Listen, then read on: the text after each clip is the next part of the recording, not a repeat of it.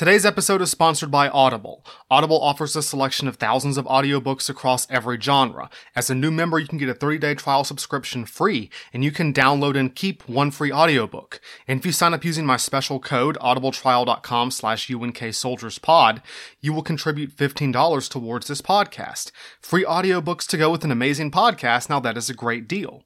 If you're looking for a good audiobook to try, today I'm recommending Edward M. Kaufman's The War to End All Wars, The American Military Experience in World War I. This is the gold standard military history of the United States' involvement in the Great War, from the initial recruitment and training, to deployment, to all the big battles of the doughboys. It is informative and thorough and well written, and free for a first-time listener. So once again, that is audibletrial.com/UNKSoldiersPod. On with the show. The year, 1918. The place, the Western Front. World War I is at its climax when the Americans arrive in France.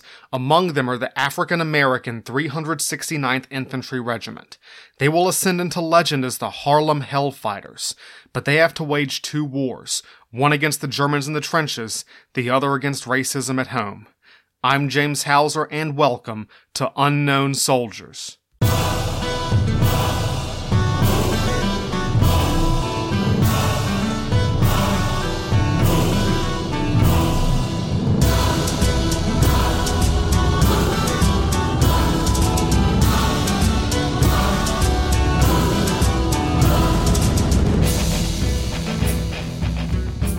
Welcome back to the Unknown Soldiers podcast. I am your host, James Hauser, and this is episode 44, Hellfighters. Today's episode tells the story of the African-American soldiers of World War I, including but not limited to the 369th Infantry Regiment, the famous Harlem Hellfighters. But this is also the story of how the war affected the African-American community. I'm going to expand on things today that I talked about briefly in a much older episode, episode 10 after the Armistice. That is the story of Black Americans after the Armistice, a collective saga of a community far beyond just the Hellfighters. Guys, this will be a heavy episode. I'm going to be talking a lot about the history of racism in America. Subjects like Jim Crow laws, the KKK, lynching, mob violence, racism that is so ludicrously evil that it sounds made up. There is a violent event in this episode that is so horrible that I will give you a warning before I start talking about it in episode. It is that bad. Legitimately the worst act of violence I have described in this podcast. I am going to describe the lynching of Mary Turner. And when I talk about it, I want you to know that I'm not doing it for shock value or for morbid fascination, but because it is necessary. Some things are so horrible that they have to be told exactly as they happened, kind of like the Holocaust. And there are some folks out there, some, who would prefer that you never heard about this. People who want to erase any of this from America's history books. People who think that talking about America's racial past is somehow divisive, unnecessary, unwanted, downright disruptive. They don't want it to be told, but this kind of stuff needs to be told. So with that in mind, there is some unusually nasty violence in this episode. Please be forewarned. So this is not just history, not just military history, but the history of race in America. Podcast remains PG-13, language is all clean, content is not. Some X-rated bad stuff happens in today's episode. Once again, I will give a warning before the single worst incident, but some of the stuff I discussed today is downright disturbing. It disturbs me. Next, all my sources will be on my website, unknownsoldierspodcast.com. Finally, any errors, mispronunciations, or mistakes are my own. Everything I'm telling you is accurate to the best of my knowledge. This was a real story with real people who don't deserve to be unknown soldiers. Today's story begins with two memorials, one for a warrior and one for a victim. In 2015, President Barack Obama formally presented a posthumous Congressional Medal of Honor to Sergeant Henry Johnson. Henry Johnson had single-handedly fought off a German trench raid on the Western Front in 1918, and he was black, a soldier in one of the greatest fighting units in U.S. Army history, the 369th Infantry Regiment known to legend as the Harlem Hellfighters. His Medal of Honor came over 80 years after his death. Also in the 2010s, the state of Georgia erected a historical marker in Lowndes County to commemorate a series of lynchings, the extrajudicial murder of 13 black people in 1918. One of those victims was Mary Turner, a young, married, pregnant black woman. The marker was erected to remind Americans of the horrific racial violence that had dominated the Jim Crow South in the 1910s. Within a few years, the plaque was riddled with 27 bullet holes from unknown assailants, yes, in the 2010s, just as Mary Turner's body had been 100 years earlier. The marker had to be removed. The reason I link these two events is that Mary Turner was lynched 5 days after Henry Johnson's heroic actions in the trenches of France. The triumph and the tragedy of the African American experience in World War I, the pride and glory of their national service and sacrifice, and the horrors of the racism that they faced at home are part of the same story. It is impossible to talk about American history, at least honestly, people will try, without talking about race. And that includes American military history. World War I came at a time that black historian Rayford Logan has called the nadir of American race relations, when racism was more violent and more powerful than at any other time in American history, and he was including slavery in that. The black soldiers of World War I were fighting on two fronts, one against the Germans overseas and one against racism at home. This racism was pervasive, powerful, and ugly. It is one of the great shadows looming over America to this day. Its scars are still felt. Its legacies are still apparent. And no one felt that shadow deeper or struggled harder against it than the African American community during the Great War. Because this isn't just military history. This isn't just a war story.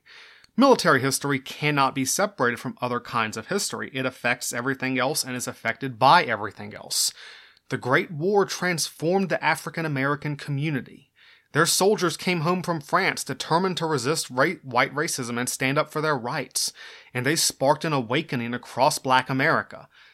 This resulted in some of the worst racial violence in American history, but also set the United States on the road to the Civil Rights Movement.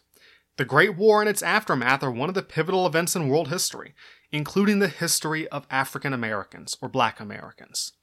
And I hope I can give that story, the whole story, the justice it deserves. Let's meet the Hellfighters.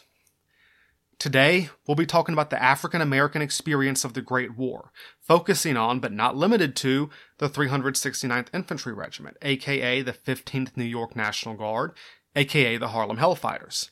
We're going to start by looking at the black community and what they were under, how they lived on the eve of the Great War. We'll learn how black soldiers were organized, trained, and led. We'll follow them into the trenches of the Western Front, and we will see how the Great War came home, how violence erupted across America after the armistice, how the conflict transformed black American history forever. And at the end, I will tell you why it matters. You should care, and I'm going to tell you why. And because this episode will get heavy, you are going to need some breaks. These are your chance to pause, take a walk in the park, grab a snack, do the thing you need to do. So adjust your gas mask, grab your bolo knife, and climb out of the trenches. And remember that the Germans aren't the only enemy you face. When the Great War is over, another war begins. Let's go on campaign.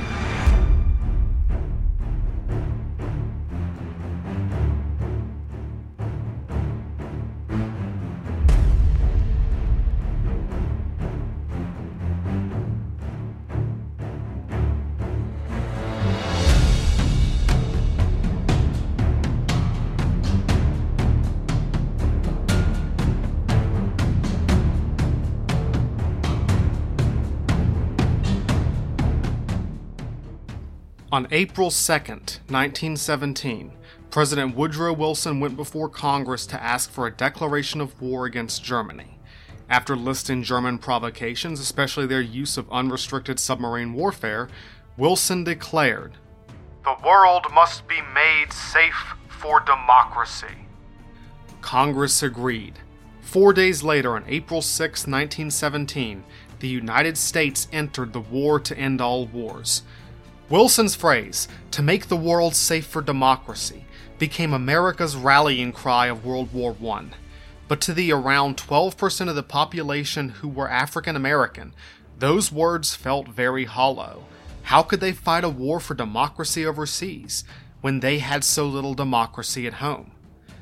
Guys, I want to get something across right now. I gotta drive this home. When it comes to anti-black racism and discrimination in this period of American history, in the Jim Crow period, I think a lot of people don't understand still just how freaking bad it was, how ugly it was. Some of this was emotionally difficult to research. A lot of it still shocks me. America in the 1910s was a white supremacist country. I do not mean that as a buzzword, I don't mean that as an insult, I mean that literally. I mean those words exactly as they are said. Black people had no political power, barely any rights, they were citizens in name only. What civil rights they had gained after the Civil War had vanished. Even slavery, a lot of times sharecropping was virtual slavery, slavery by another name. It was at its worst in the South, under the regime that is often called Jim Crow. Jim Crow was a combination of laws that enforced segregation and subservience to white authority, combined with a pervasive extra-legal regime of terror and violence. Black people in the South were not allowed to vote, sit on juries, give testimony in court, or hold public office. They lived under crushing poverty, and there were all these institutions set up to make sure they stayed there. Segregation and discrimination are universal. That much is famous. You see the pictures of the water fountains that say white only, but that's really just the tip of the iceberg that was Jim Crow. What really gets me is the sheer humiliation that white Southerners enforced. Black people were basically forced to bow and scrape in front of white people, and any hint of defiance was met with immediate violence. Black people who tried to resist Jim Crow, even for not showing proper deference to white men on the street, could be assaulted, beaten, shot, and murdered with impunity. No one was going to arrest the white people for doing that, and no white jury would convict them. The most brutal violence inflicted on Southern black people was lynching. Sometimes the victim was accused of a crime, often the rape of a white woman, but lynchings could occur for any reason or no reason at all. Southern whites lynched 54 black people in 1916, less than a quarter of whom were accused of sex crimes. There were 70 lynchings in 1917, the year Wilson proclaimed his crusade for democracy. A black man in Louisiana was lynched for being a vagrant. Another one in Alabama for insolence. Another in Georgia for questioning the word of a white man. The entire point of a lynching was that no one was ever punished. State and local authorities rarely prosecuted, and white juries almost never convicted lynchers. They were communalized acts of almost ritualized murder and mutilation that white people treated like a festival. The whole community came out to see a black man hung and shot and burned. People sold souvenirs, including photographs or body parts of the victim. It was a message. It was an assertion that in the Jim Crow South, the law protected white people but did not restrain them, restrained black people but did not protect them. There's a reason that black historian Rayford Logan calls this the nadir of American race relations, when anti-black racism was at its most poisonous and violent, worse than the times that came before or after it, honestly. There had been a lot of hope around Woodrow Wilson's election. He had a reputation as an idealist professor type who believed in democracy. But Woodrow Wilson was the most racist U.S. president of the 20th century, a firm believer in white supremacy. As the black mathematician Kelly Miller said, "He believed in democracy for humanity, but not for Mississippi." Wilson's presidency was a time when things did not get better. Now, he didn't even say the same, but actively got worse for black people in America. His administration purged black people from the federal government and turned a blind eye to lynching. And in 1915, D.W. Griffith released the film Birth of a Nation, which depicted the end of the Civil War and Reconstruction. Birth of a Nation is one of the most important films ever released. It has a bunch of new techniques and technologies and editing concepts that tell the story.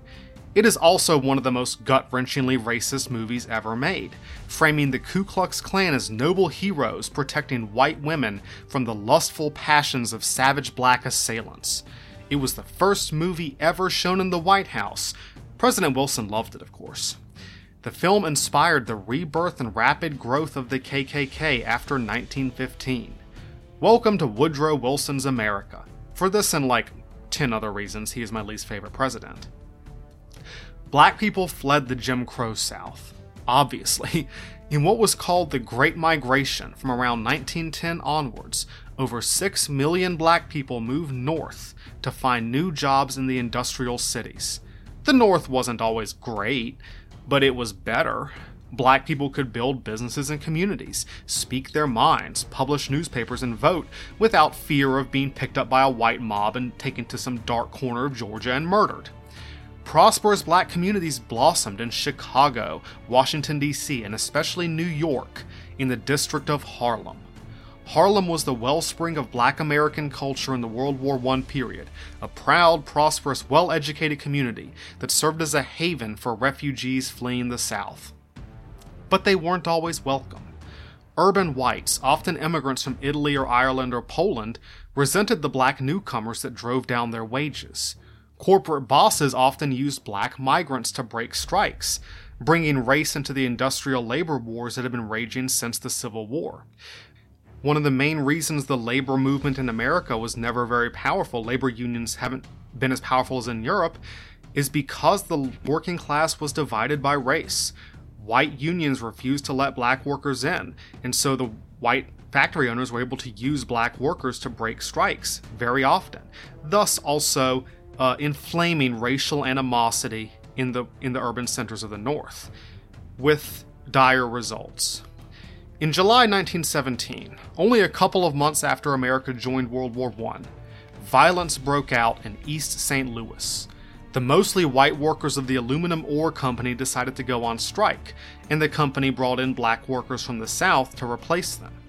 Tensions rose between the two groups, especially when it was rumored that black men had been seen with white women. Things really popped off on July 1st, 1917, when white men drove a car through the black areas of East St. Louis, shooting at random black pedestrians. When another car drove through an hour later, black people assumed that it was another drive-by shooting and opened fire, accidentally killing 2 plainclothes white police officers. The next day, a white mob stormed the black neighborhoods of East St. Louis, beating every black person they found, lighting buildings on fire, shooting anyone who tried to escape. They even cut the hoses on the fire engines to keep the fire department from putting out the fires. The police either ignored or encouraged them. A reporter wrote, "For an hour and a half last evening, I saw the massacre of helpless Negroes at Broadway and 4th Street in downtown East St. Louis, where black skin was a death warrant." Another one said, 10 or 15 young girls about 18 years old chased a Negro woman at the relay depot at about 5 o'clock. The girls were brandishing clubs and calling upon the men to kill the woman. If this reminds me of anything, it reminds me of Europe under Nazi Germany in the late 30s, early 40s, and how communities treated their Jews. As many as 150 black people died in the East St. Louis race riot, a massacre in a northern city where black people were supposed to be safe. Most newspapers blamed black people for inciting the violence. The black American community reacted with shock and anger. On July 28, 1917, the citizens of Harlem, New York, staged a silent protest march. The march was organized by James Weldon Johnson, the NAACP's new field secretary, a man who would emerge as one of the most prominent voices in black America. Men in their suits and women in their Sunday best carried picket signs that begged the federal government to take action. One sign said, "Mr. President, why not make America safe for democracy?" President Wilson did nothing, said nothing. He pretended that this stuff didn't happen. Even in the North, white supremacy seemed to have an invincible chokehold on American society. Who could stand against it? Some saw no other option than accommodation, just living with it. One of them was the famous black educator Booker T. Washington. Washington's program was called the Atlanta Compromise, which said that black people should endure Jim Crow, accept white supremacy, and build up their own separate institutions. And maybe someday, black people would earn the right to be treated like human beings and full citizens, just waiting for white people to change their minds. Washington died in 1915, but his approach to race relations still dominated the black community. After all, what other option was there? But some rejected the Atlanta Compromise. They weren't willing to sit down and accept it. They included a new organization, the National Association for the Advancement of Colored People, or NAACP. Founded in 1909, still a very new organization, the NAACP promoted active resistance to Jim Crow and white supremacy. It decried lynchings, discrimination, and race riots, drawing attention to the conditions that black people endured in the South. Many of its leaders were white. The only black man on the NAACP board at its founding was William Edward Burghardt Du Bois, better known as W.E.B. Du Bois. W.E.B. Du Bois was maybe the best-known spokesman for the black community during World War I. Though he did not speak for everyone, a lot of other black leaders thought he was insufferable and arrogant. Du Bois was the first black graduate of Harvard Law School, and he was a distinguished author and professor. The NAACP put Du Bois in charge of its monthly magazine called The Crisis. Based in Harlem, The Crisis was one of the leading voices in the black press, rivaled only by the Chicago Defender. But Du Bois and his NAACP colleagues were still a minority voice in black America. Under the constant threat of white violence, most saw little choice but to bear the brunt of Jim Crow and pray and hope that someday white people would change their minds and accept them. The shadow of the lynching tree held sway over all. So you can imagine how a lot of black people felt when Woodrow Wilson vowed to make the world safe for democracy. They had every reason not to support the war, but most of them did. Let's talk about why. Black Americans had long seen military service as a road to equality. Frederick Douglass had said during the Civil War, "Let the black man get upon his person the brass letters U.S. Let him get an eagle on his buttons and a musket on his shoulder and bullets in his pocket. And there is no power on the earth which can deny that he has earned the right to citizenship." Black Union soldiers served in the Civil War, helping to achieve their own liberation from slavery. And ever since the Civil War, the ranks of the U.S. Army had included black regiments with mostly white officers, the 24th and 25th Infantry and the 9th and 10th Cavalry. The so-called Buffalo Soldiers were some of the Army's best units. They had earned distinction in the Indian Wars, the Spanish-American War, the Philippine War, and in the recent border warfare with Mexico. The Buffalo Soldiers were a point of pride for the black community, widely viewed as one of the leading edges of black achievement in America. And Americans of all races viewed military service in terms of citizenship and manhood. Citizenship, the idea that you are a member of the national community with rights and responsibilities. Manhood, that you are a person of self-worth and you deserve dignity and respect as a man. Military service, as an obligation of wartime citizenship and as a test of wartime manhood, seemed like an avenue for black people to show that they were worthy of being treated like citizens and like men, two things that white supremacists continued to deny. W.E.B. Du Bois believed that black military service in World War I was the road to equality. He urged black Americans to lay the cause aside for the time being and rally around the flag during the Great War. In a brief editorial in The Crisis, often just called Close Ranks, he urged black Americans to answer Woodrow Wilson's call to fight for democracy. "This is the crisis of the world. That which the German power represents today spells death to the aspirations of Negroes and all darker races for equality, freedom, and democracy. Let us not hesitate. Let us, while this war lasts, forget our special grievances and close our ranks shoulder to shoulder with our own white fellow citizens." Du Bois and other leaders seemed to believe in an implicit bargain that black loyalty in the war would earn them their rights after the war. Now, not all black Americans agreed with Du Bois. Some radicals saw his close rank stance as a betrayal of the African American cause. A. Philip Randolph and Chandler Owen, black journalists who opposed the war and leaned somewhat towards socialism, responded to Du Bois' plea to close ranks. Let Du Bois, Kelly, Miller, etc. volunteer to go to France to make the world safe for democracy. We would rather make Georgia safe for the Negro. And I mean, fair point. Why should we sacrifice our lives for democracy overseas when we don't have democracy at home? But most black Americans agreed with Du Bois' stance.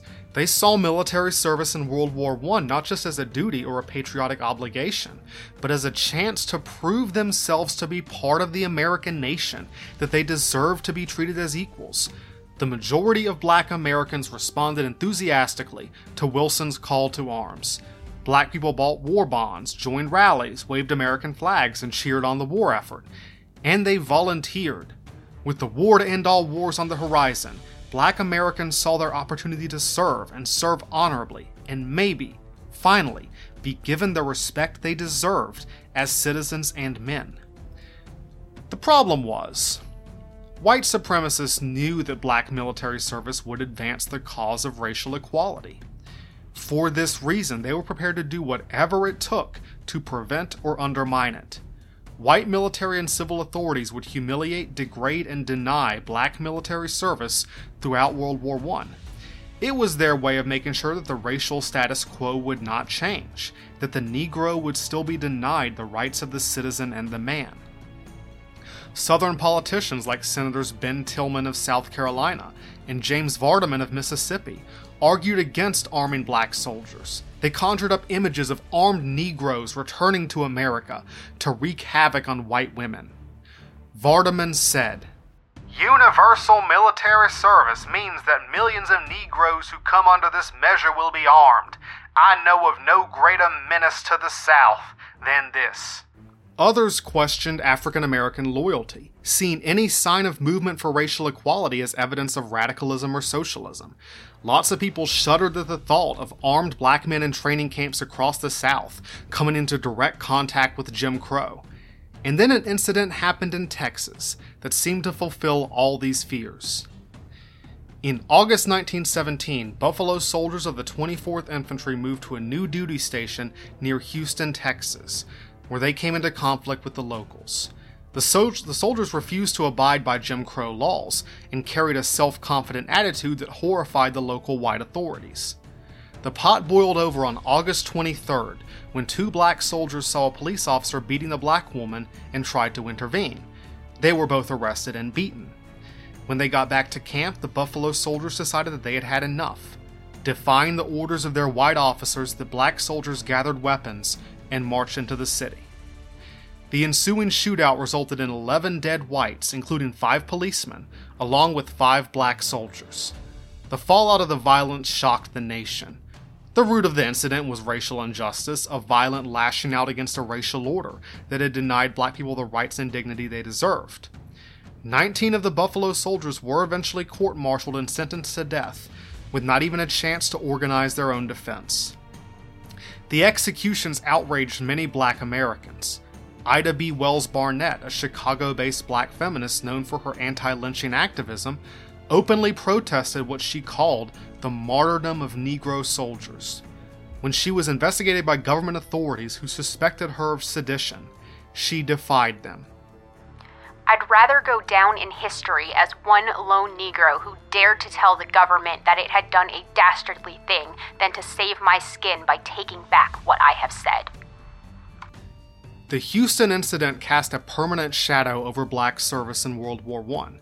Many white people use it as evidence of what they've been saying all along, that the armed black soldier was a dangerous, poisonous element in a white nation. Even in 1940, on the eve of World War II, white supremacists were still bringing up the Houston Mutiny as evidence that black soldiers could not be trusted. The mutiny was also a shock to the U.S. Army, since the Buffalo soldiers had always been very disciplined and nothing like this had ever happened with them before. The War Department had to change its entire training regime. From now on, no training camp would be permitted to have a majority of black soldiers. There would always have to be a 2-to-1 ratio of white to black soldiers to prevent any more incidents like Houston. So this was a situation that faced the black community as they prepared to enter World War I. But they still answered the call, and the call was loudest and at its most musical in Harlem. New York City's black community had wanted to form a militia unit for a long time, but they only got permission to do so in 1916, on the condition that the senior officers would have to be white. The 15th New York National Guard was authorized on June 29, 1916, with a prominent lawyer named William Hayward serving as the regiment's colonel. Hayward was a surprisingly tolerant man for 1910s America. He knew that he could never succeed in organizing the regiment without the support of the black community. So he hit up Harlem's church leaders, business owners, and activist class, the men and women who had been lobbying for a black regiment this whole time. Hayward ensured the retention of several black officers in his new unit, including Charles Fillmore, a Spanish-American war veteran, George Lacey, formerly of the 8th Illinois Militia, and Napoleon Bonaparte Marshall, a prominent black attorney, all of whom would serve as company commanders in France. In the spring of 1917, Hayward learned that if his regiment was going to enter federal service, he would need to bring its numbers up to 2,000 men. He would have to find over 1,000 recruits, and fast. But recruitment was lagging, word wasn't getting out fast enough. Some of Harlem's 50,000 black residents didn't even know the regiment existed. So Colonel Hayward deployed his secret weapon, the regimental band, led by revolutionary black musician James Reese Europe. Europe was a cutting-edge pioneer in the Harlem music scene. He had a flamboyant, flashy style, training his musicians in complex chords, swing rhythms, and syncopated beats. In a period where most white people's experience with black music was blackface minstrel shows, which they thought was black music, Jim Europe's band lit up New York City with its unique electrifying style, referred to as hot-style ragtime. When his band played Carnegie Hall in 1912, it was New York City's first experience of something that was not yet called jazz. So Colonel Hayward tapped Jim Europe to form a regimental band for recruitment purposes. Europe hunted down talented musicians like drum major and singer Noble Sissel, bugler Isla White, and two drummers, Stephen and Herbert Wright, called the Percussion Twins. Europe traveled to Puerto Rico to recruit 13 members for his horn section, so there was a Latino element to the regiment's new band. Soon Big Jim Europe, already a living legend in the Harlem music scene, had assembled what Colonel Hayward called the best damn brass band in the U.S. Army, 44 strong. All of them would serve in the trenches in World War I. Europe's band stormed the streets of Harlem, combining the martial fervor of John Philip Sousa with the syncopated bouncy beat of the new black music style sweeping the nation. Harlem's people came to their windows to hear the ruckus, saw Jim Europe and his horn swaggering down the street, and the recruits came. Some had been born in New York, some were new arrivals. Some were Buffalo Soldier veterans in their 40s, some were privates in their teens, some were well below 18. There was Spotswood Poles, a famous Negro League baseball player, George Cotton, a professional boxer who had sparred with heavyweight champion Jack Johnson. Private James Turpin said democracy was worth fighting for. He loved America and the flag. Private John Jameson wrote poems. Private Needham Roberts lied about his age. He was 15, the son of a New Jersey preacher. Private Horace Pippin was a wannabe artist. Private Henry Johnson was a baggage handler who liked dice and whiskey. All of them believed that what they were doing wasn't just for their nation, but for their community, to show the rest of America that black citizenship and black manhood were worth fighting for. 2,000 strong, the 15th New York National Guard was accepted into federal service, where they became the 369th Infantry Regiment. History remembers them as the Harlem Hellfighters.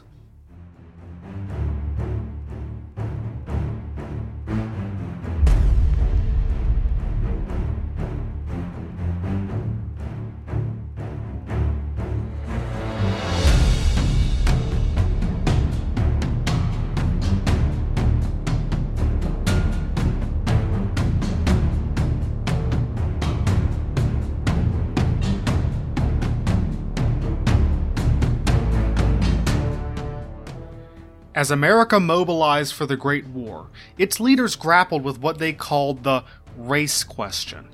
Black people were going to play a part in the war effort. They made up a significant part of the population, but what was that part? Of course, this never would have been a question if people weren't really freaking racist. But America's mobilization for World War I was marked by racial prejudice every step of the way. The U.S. Armed Forces routinely sacrificed military efficiency to cater to white supremacy. They did things that actively harmed U.S. military performance. When black soldiers experienced racism especially, the military establishment bent over backwards to side with the racists. Every single time. Black Americans had limited options when it came to military service. The Marine Corps, for instance, refused to accept any black men into its ranks and would continue to do so until World War II. The Navy would only use black people for menial duties, never on an equal footing with whites. Some captains outright refused to let any black people onto their ships. That left the Army. Secretary of War Newton D. Baker and Army Chief of Staff Tasker H. Bliss set to work on the thorny issue of black soldiers. There were 3 categories of black soldiers during World War I. There were the Buffalo Soldiers, the veteran black regulars, the National Guard units from various states, including the 15th New York, which were all volunteers, and black civilians who were being called up by the Selective Service Act, aka the draft. The Buffalo Soldiers were never sent to France, not after Houston. The War Department never sent its elite black units to the trenches of the Western Front. They kept them home or sent them to the Philippines. The National Guardsmen we'll talk about. But the draftees presented a different problem. The draft was dominated by racial discrimination. Draft boards were appointed by local governments, which meant that in the South they were just another version of Jim Crow. There were certain conditions that it could exempt you from the draft, but in the South, with their all-white Jim Crow draft boards, black draftees were much less likely to get an exemption. The draft board of Fulton County, Georgia, granted exemptions to 526 out of 815 white draftees, but only 6 of 202 black draftees. The result was that Black America provided a disproportionate number of wartime conscripts, something like 10% of the eligible population and 14% of the draftees. Most of these men were assigned to construction and labor units. The Army's high command catered to the racist belief that black men were best suited for work that fit their supposed physical strength and low mental state. And the black labor units were given less of everything. Their mess halls were inadequate, their health care was poor, and they were forbidden many freedoms and privileges that white soldiers received. Sometimes black units built barracks for white units to live in while they slept in tents in the rain. The YMCA refused to let black draftees use its facilities in America or overseas to prevent black soldiers from coming into contact with white women volunteers. The idea of a white woman handing a black soldier a cup of coffee was so appalling and anathema to white racists that they just kept the black soldiers out of the YMCA altogether. Best of all, the white officers in labor units were usually Southern. This came from the, interesting notion that Southern white people knew how to handle black people. Dominated by white officers with the Jim Crow mindset, with little regard for their health or well-being, black soldiers, as in the labor units, worked under near-slavery conditions. One black draftee wrote to W.E.B. Du Bois, "The lieutenant and captain walk about on the drill field with a whip in his hand like the boys were convicts on the state farm." So you see what I'm talking about. Even when they were actively serving in the war effort, black soldiers in the labor units were not treated like citizens or like men. They were given little military training and no weapons. Many of them weren't even given the khaki uniform, the thing that would mark them out as soldiers and citizens and men. They were forced to wear the same blue overalls they would have worn back in the South. After all, they weren't soldiers, they were laborers. The whole concept was that every black soldier doing the nasty drudgery work freed up a more valuable white man for the combat units. It made sense, if you were racist. Myths about black inferiority justified their almost complete exclusion from combat units. Almost. Despite the spittle-flecked howling of Southern politicians, the War Department decided to form one combat division from black draftees. This unit was established on October 24, 1917 at Camp Funston, Kansas as the 92nd Division. Camp Funston is now part of Fort Riley. I have served there. All of the enlisted men would be black.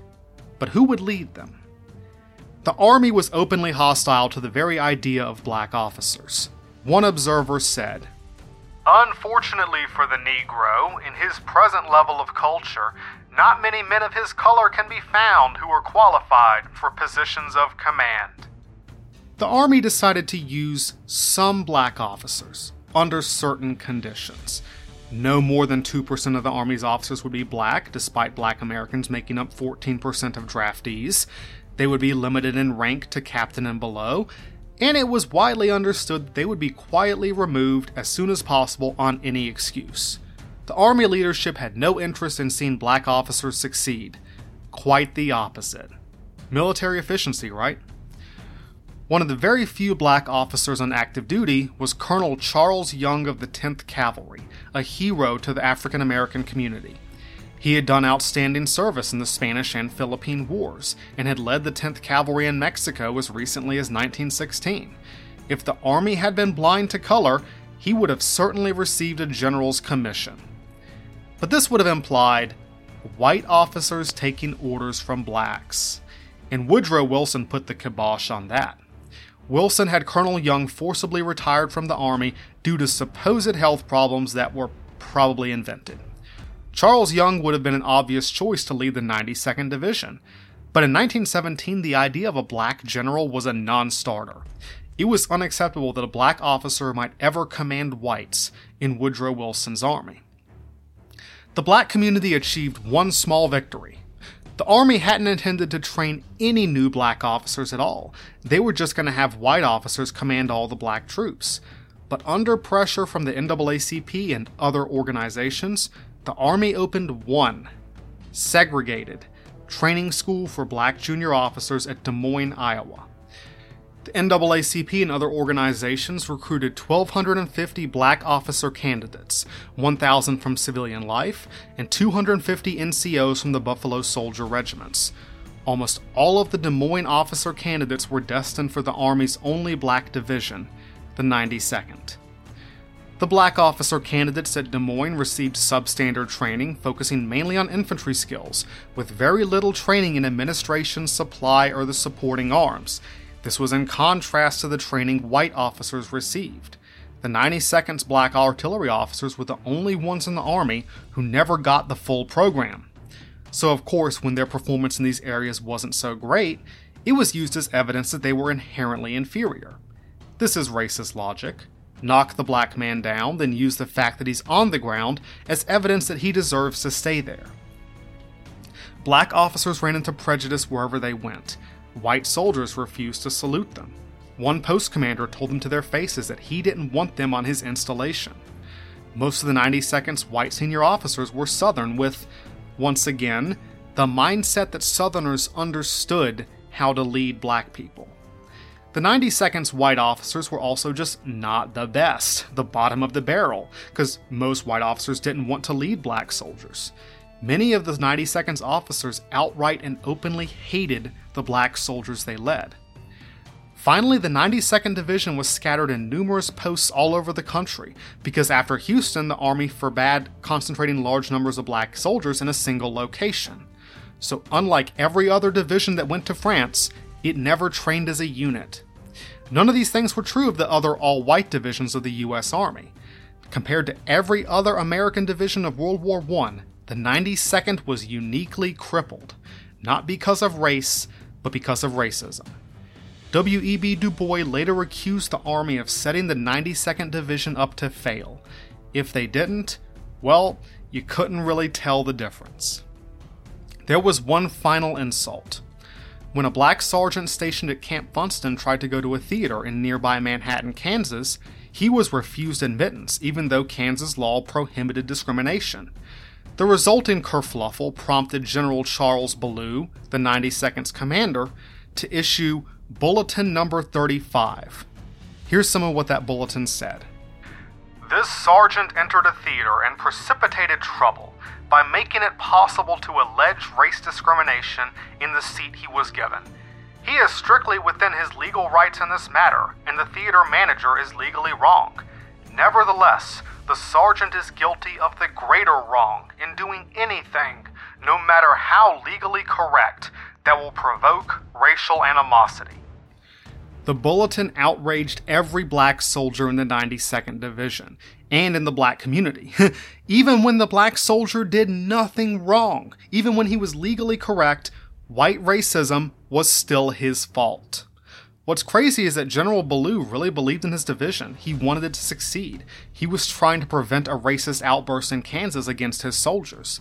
But by laying the responsibility of white supremacy at the feet of his men, he broke the morale of the 92nd Division. General Ballou issued his bulletin in April 1918. 2 months later, the 92nd Division left for France. Badly organized, badly trained, badly led, with broken morale, set up to fail. And if it did fail, everyone knew who would be blamed. The War Department's final racial dilemma lay in the black National Guard units, almost all from northern states. They had been slated to join the white National Guard units, but the white divisions refused to accept them. When Colonel Hayward of the 369th tried to join the Rainbow Division, the 42nd Division, he was told that black was not one of the colors of the rainbow. Still, as much as the Army didn't really want black units, refusing to take them at all was just stupid. So the Army decided to turn the black National Guardsmen into 3 infantry regiments and add a 4th regiment of black draftees to form the 93rd Provisional Division. It was provisional because the division had no supporting arms or even really a headquarters, just the 4 infantry regiments. The 8th Illinois, an all-black militia unit led by black Colonel Franklin Dennison, became the 370th Infantry. The unit of draftees became the 371st. The leftover National Guard units, like a battalion from Washington, D.C., a battalion from Ohio, and companies from other states, were merged into the 372nd. Finally, the Harlem Regiment, Colonel Hayward's boys with Jim Europe's brilliant band that had led the recruitment drive in the streets of New York City, became the 369th. The 93rd was a division in name only. Its men did not train together and never fought together as a unit. But their soldiers were not drafted. They were mostly enthusiastic volunteers. They were mostly led by white and black Northern officers with less of the Jim Crow attitudes. Northern black volunteers had a higher average level of education, and they were imbued with a sense of community, self-worth, and the importance of their example to the black Americans as a whole. The 4 regiments of the 93rd had higher morale, greater cohesion, and better trust in their leadership than the abused and mistreated 92nd. The reason for all these differences was very, very obvious if you didn't just see them all as black. And out of all the 93rd's regiments, none would shine brighter than the boys from Harlem, the 369th. After mustering into federal service, the 369th moved from Harlem to Camp Whitman near Peekskill, New York. The regiment had had barely any training so far. Most of its men still didn't have rifles or uniforms. Even at Camp Whitman, the men assigned to guard duty only had 250 rifles to rotate between them. Most of their very basic military training, marching in formation, saluting, taking cover, was performed with sticks. Colonel Hayward was frustrated by what he saw as neglect, and pleaded for a chance to get some real training for his men. But after the Houston incident, Army policy dictated the 2-to-1 ratio, limiting who could train where and when. They couldn't send the 369th to train anywhere until there were enough white units at that location. Another example of racial prejudice damaging military efficiency.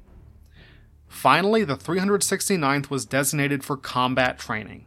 The black New Yorkers, with their high sense of self-worth, booming morale, and politically activist mindset, were ordered to Camp Wadsworth outside Spartanburg, South Carolina, the heartland of the Jim Crow South.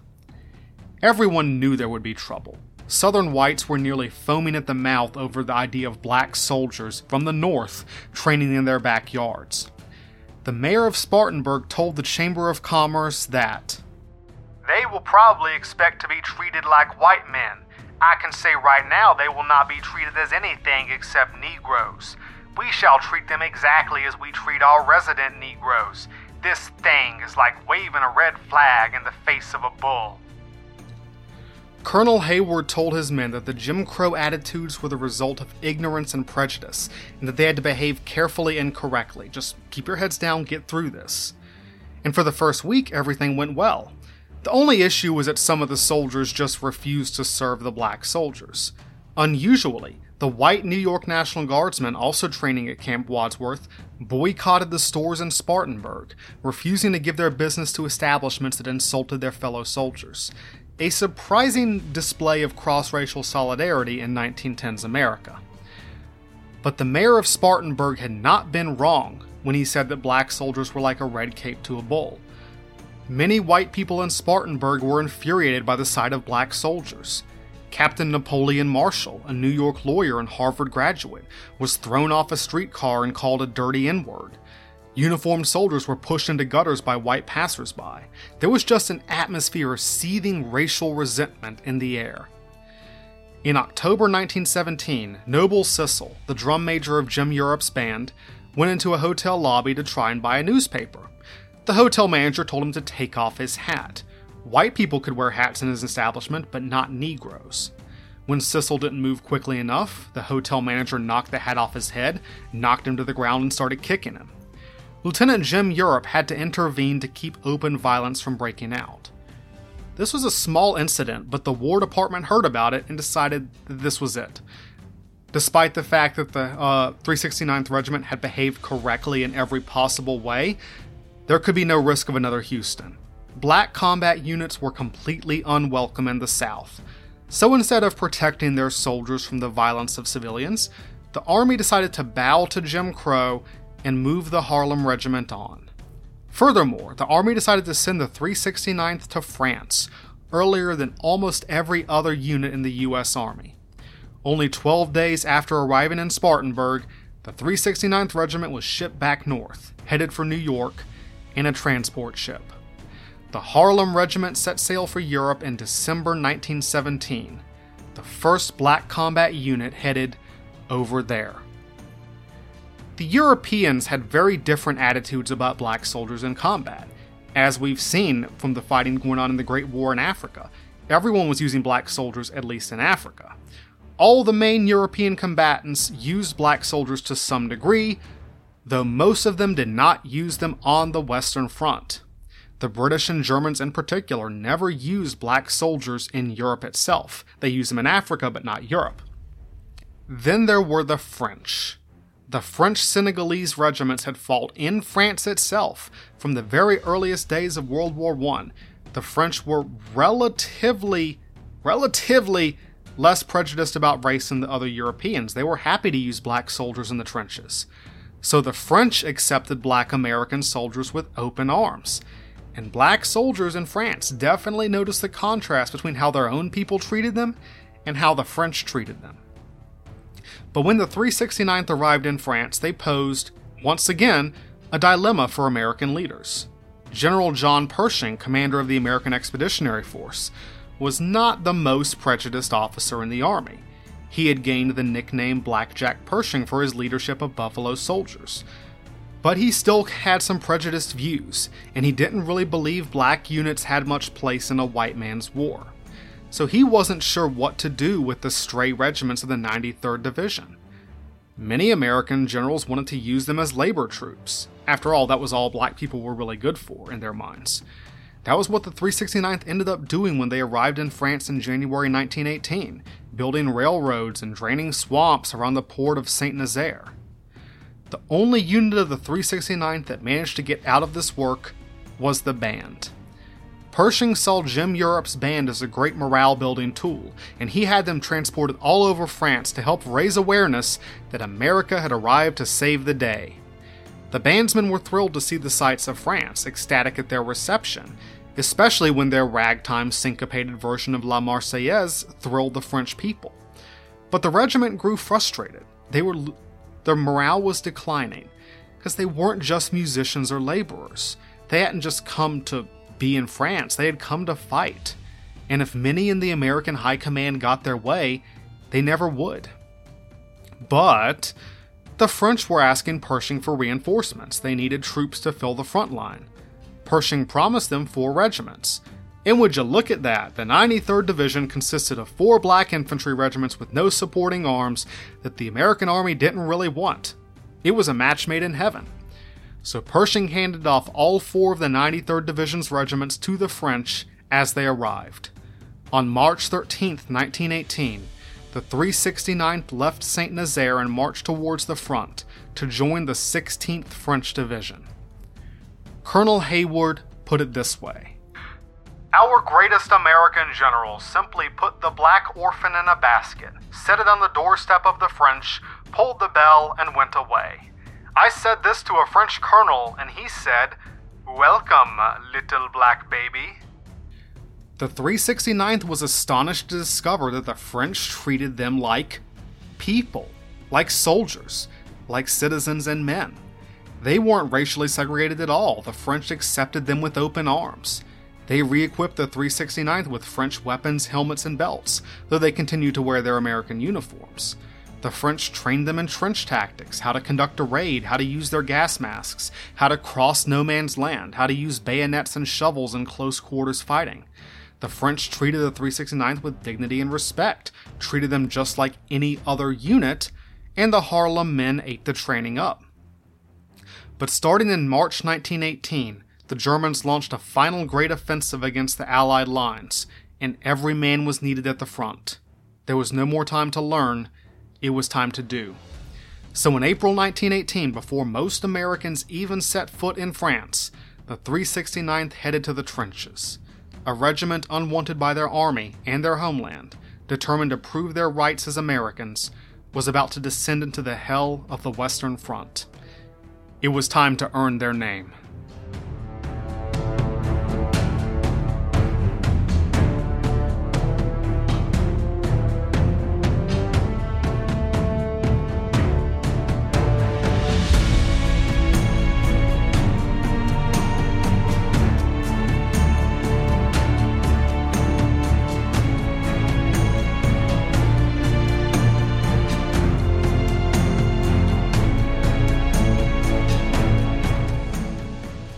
The black American soldiers of World War I had 2 sets of eyes upon them.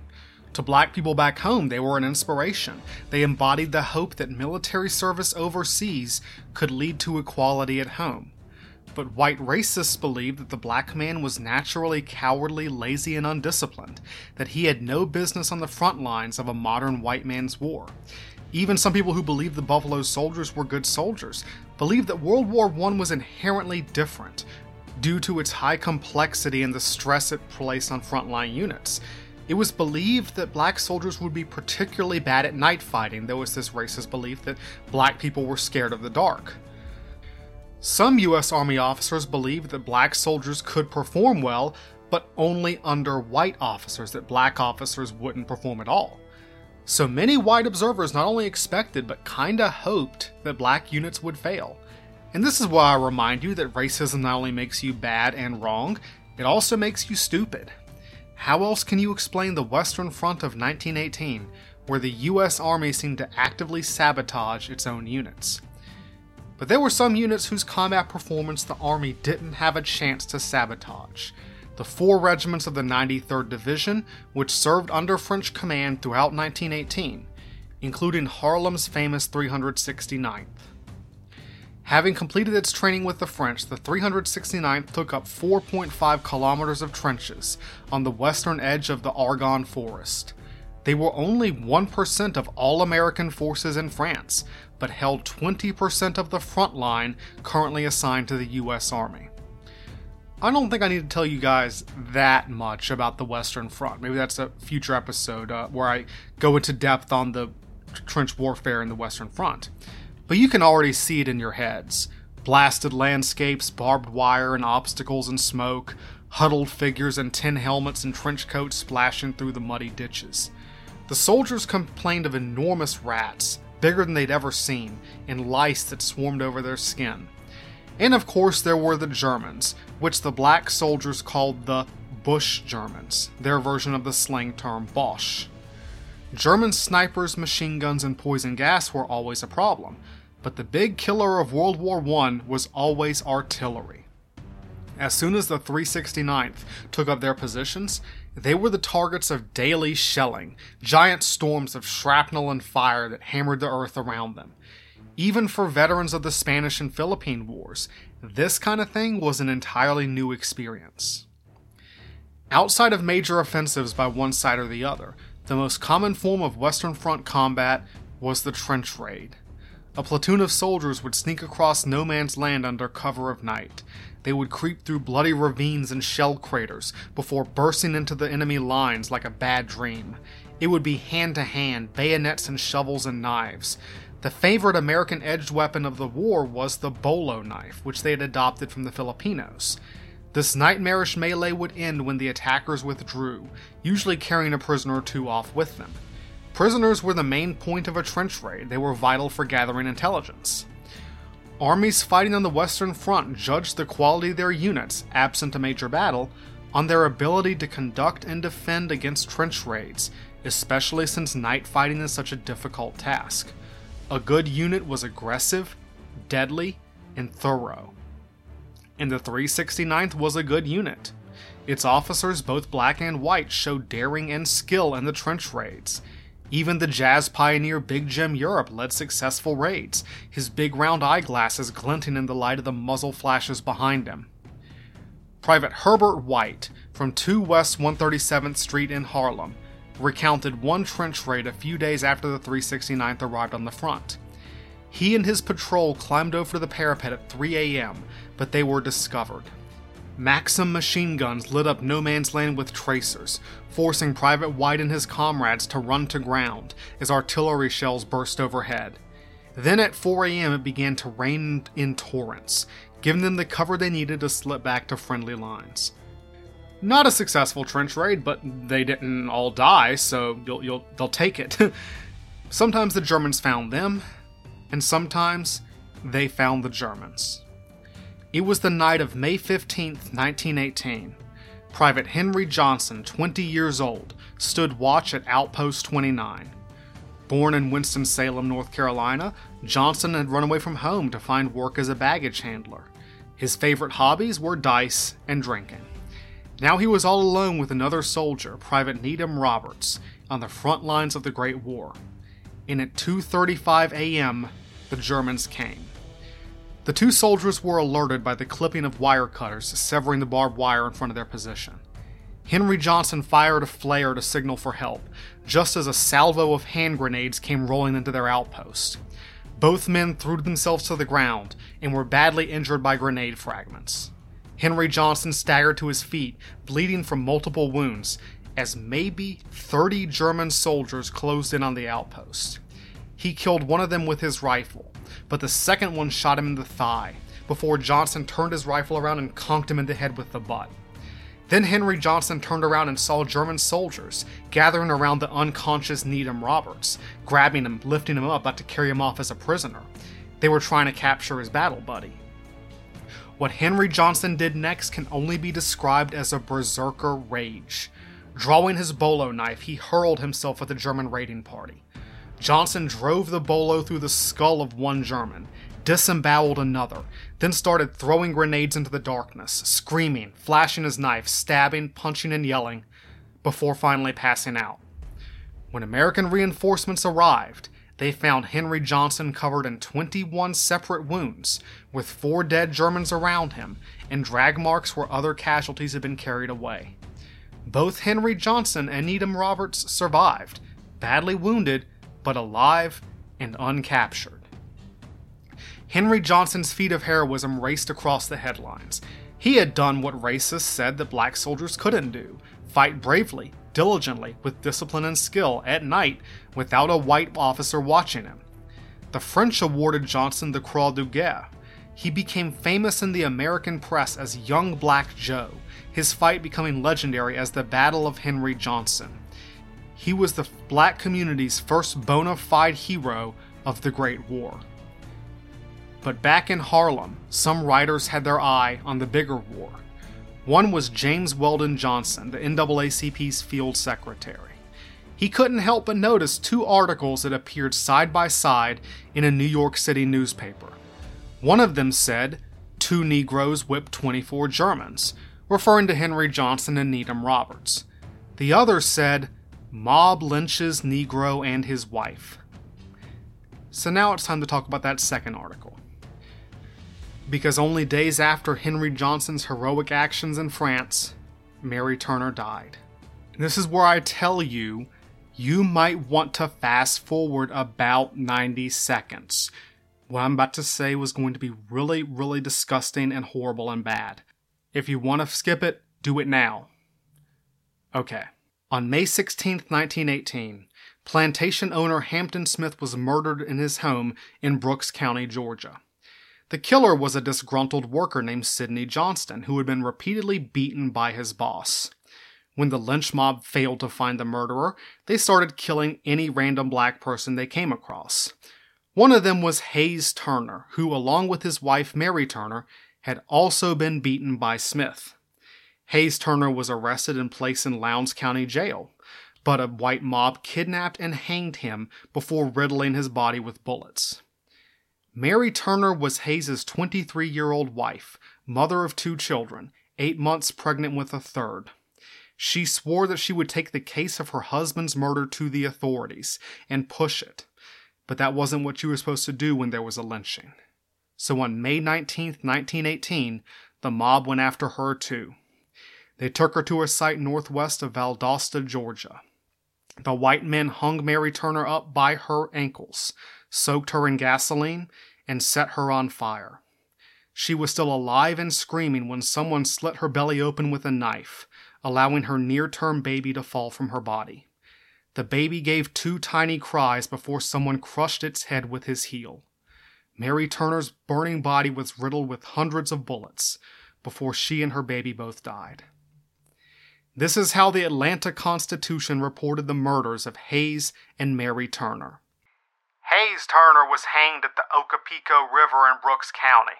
His wife, it is claimed, made unwise remarks today about the execution of her husband, and the people in their indignant mood took exceptions to her remarks, as well as her attitude.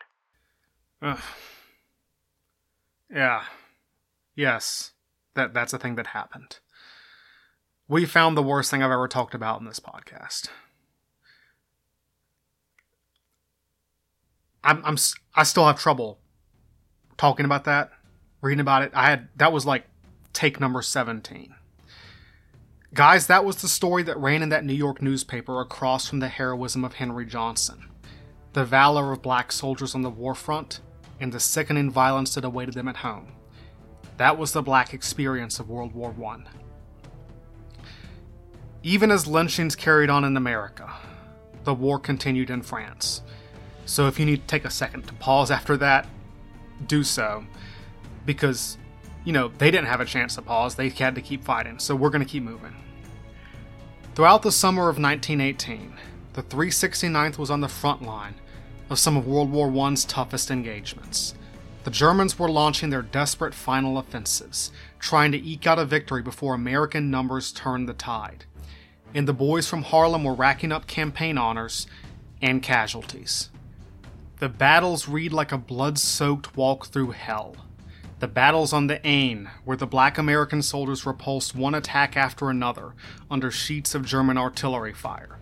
Belleau Wood, a battle famous in U.S. Marine Corps history, where the 369th charged through a storm of steel and recaptured Belleau Ridge. Then the Second Battle of the Marne, the turning point of 1918, where the 369th distinguished itself once again. Sergeant Bob Collins won the Croix de Guerre for wielding his machine gun in the hottest fire, and Captain Charles Fillmore, the black Spanish-American war vet, won praise for his cool-headed leadership during a gas attack. And they suffered. Men died from the machine gun's bullet, from gas, and always from artillery.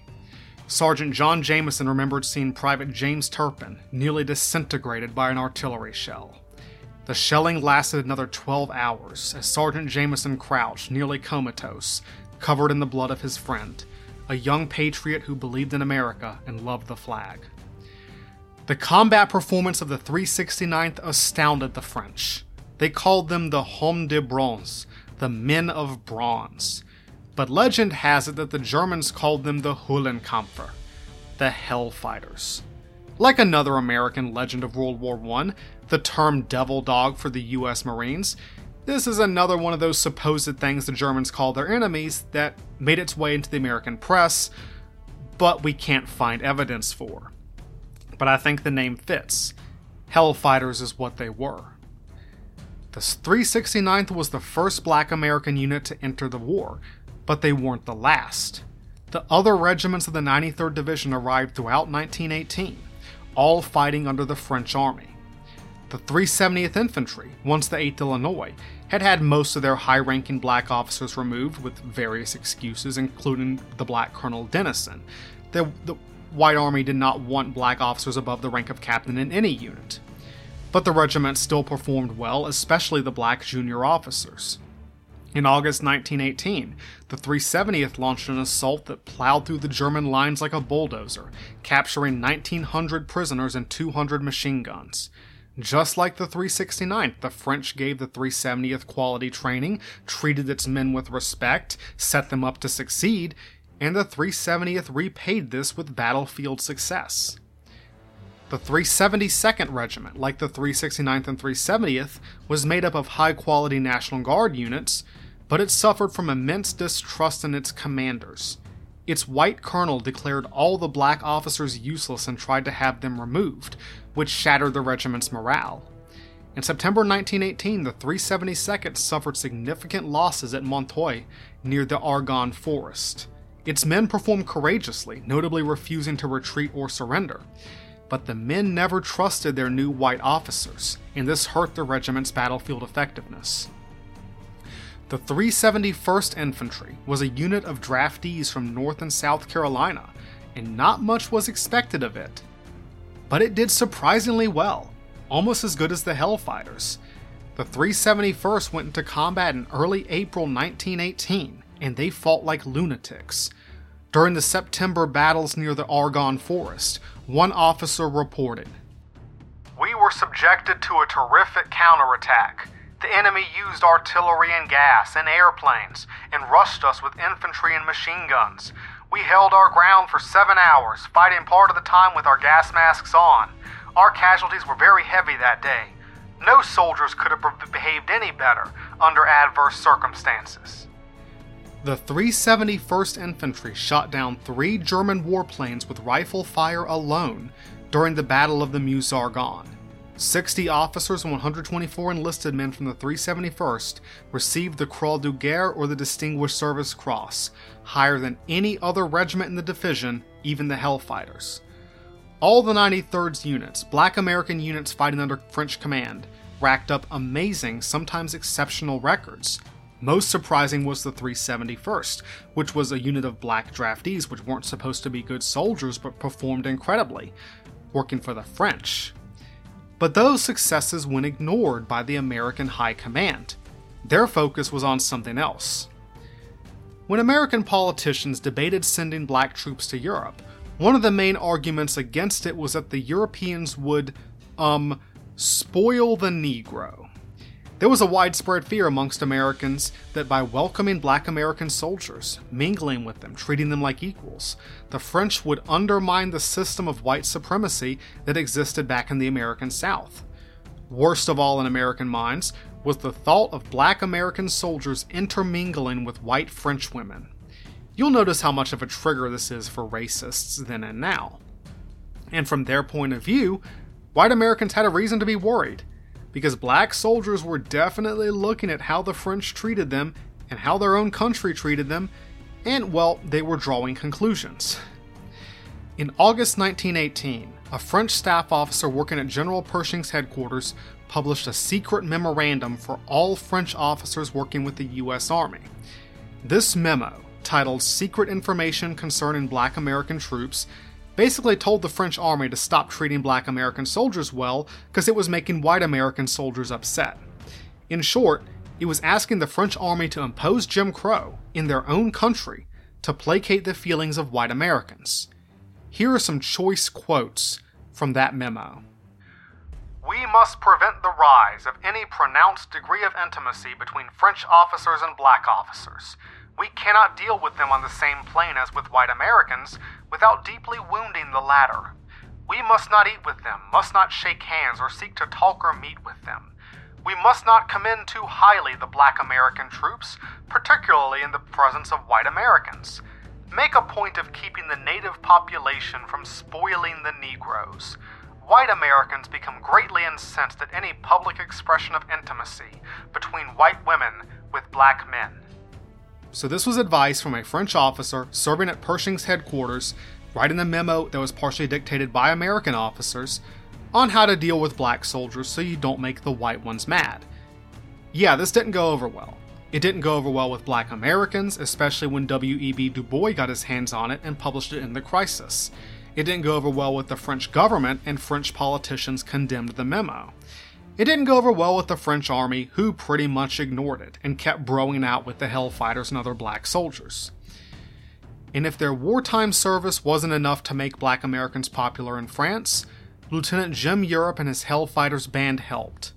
When they weren't in the trenches, where Jim Europe suffered a gas attack while leading his machine gun company, the band played concerts to boost Allied morale. In August 1918, Jim Europe's band played in a massive concert at the Tuileries Gardens, and that night, with songs like St. Louis Blues and Memphis Blues, they introduced a new kind of music to the European continent. Europe remembered. We gave a concert in conjunction with the greatest bands in the world, the British Grenadiers Band, the Band of the Guard Republican, and the Royal Italian Band. My band, of course, could not compare with any of these, yet the crowd, and it was such a crowd as I never saw anywhere else in the world, deserted them for us. We played to 50,000 people at least, and had we wished it, we might be playing yet. The Hellfighters Band concert at the Tuileries is one among several possible candidates for the exact moment that Europe was introduced to jazz. In September 1918, General Pershing's American Expeditionary Force, the AEF, launched its final operation of World War I. The Meuse-Argonne Offensive is still the largest and bloodiest battle in American history, and all the Army's black units would take part. The 93rd Division and separate regiments under French command to the left of the AEF on the line, and the recently arrived 92nd Division as part of the AEF.